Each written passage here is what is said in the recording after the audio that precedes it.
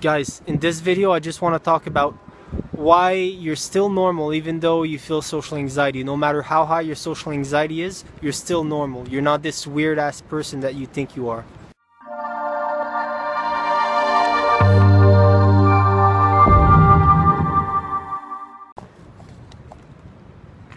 Hey guys, I'm Stéphane Gonville with freedomacademyhq.com, and I just want to share today a video explaining why I think you're still normal even though you feel social anxiety.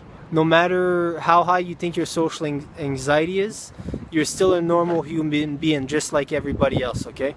So first of all, one of the main issues is that most people with social anxiety, including me before, until I realized what I'm explaining here, it's like you think that you're the only one with this problem. You think that nobody else has social anxiety, not knowing that everybody, like everybody on planet Earth, has social anxiety. Everybody on planet Earth feels embarrassed from time to time. They feel awkward. They have awkward moments, you know? You're not the only one that has these problems.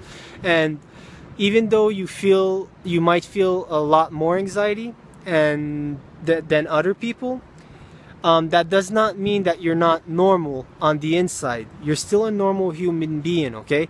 Now, together, we can explore why you feel a lot of social anxiety, and we can also explore how you can fix it.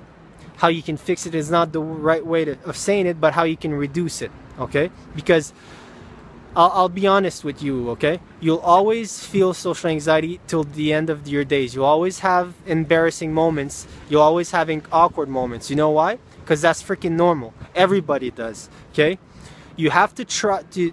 Something really particular happens when a socially anxious person starts viewing their social anxiety as a problem, okay? When was the time that, you know, every socially anxious person, because you know, everybody, that's just a label you put on yourself, but basically every person that views themselves as being this shy individual and it's actually a problem, there was a moment in time where you started viewing yourself like that. You were like, oh, okay, so I'm this shy person, I'm this socially anxious person, and that did a lot of problems. That created a lot of problems for you, because it's when you fused with the label and you were like, oh, okay, so I am this person, that then you started feeling really weird about this whole thing, and you believed like, oh, okay, so now I have social anxiety. I'm not like everybody else. I have this disease. You know, maybe it's maybe you went, if you're in my if you have a similar situation as me. I remember when this happened, it was because I started feeling anxious around people and at parties and at family gatherings and stuff like that.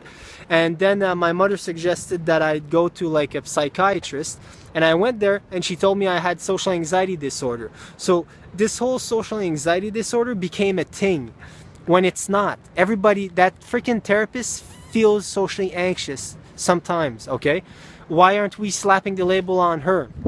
Okay, it's when you slap this label and you fuse with it that it actually creates a big problem, because then you start to act in ways that you think that social anxiety is that a socially anxious person acts.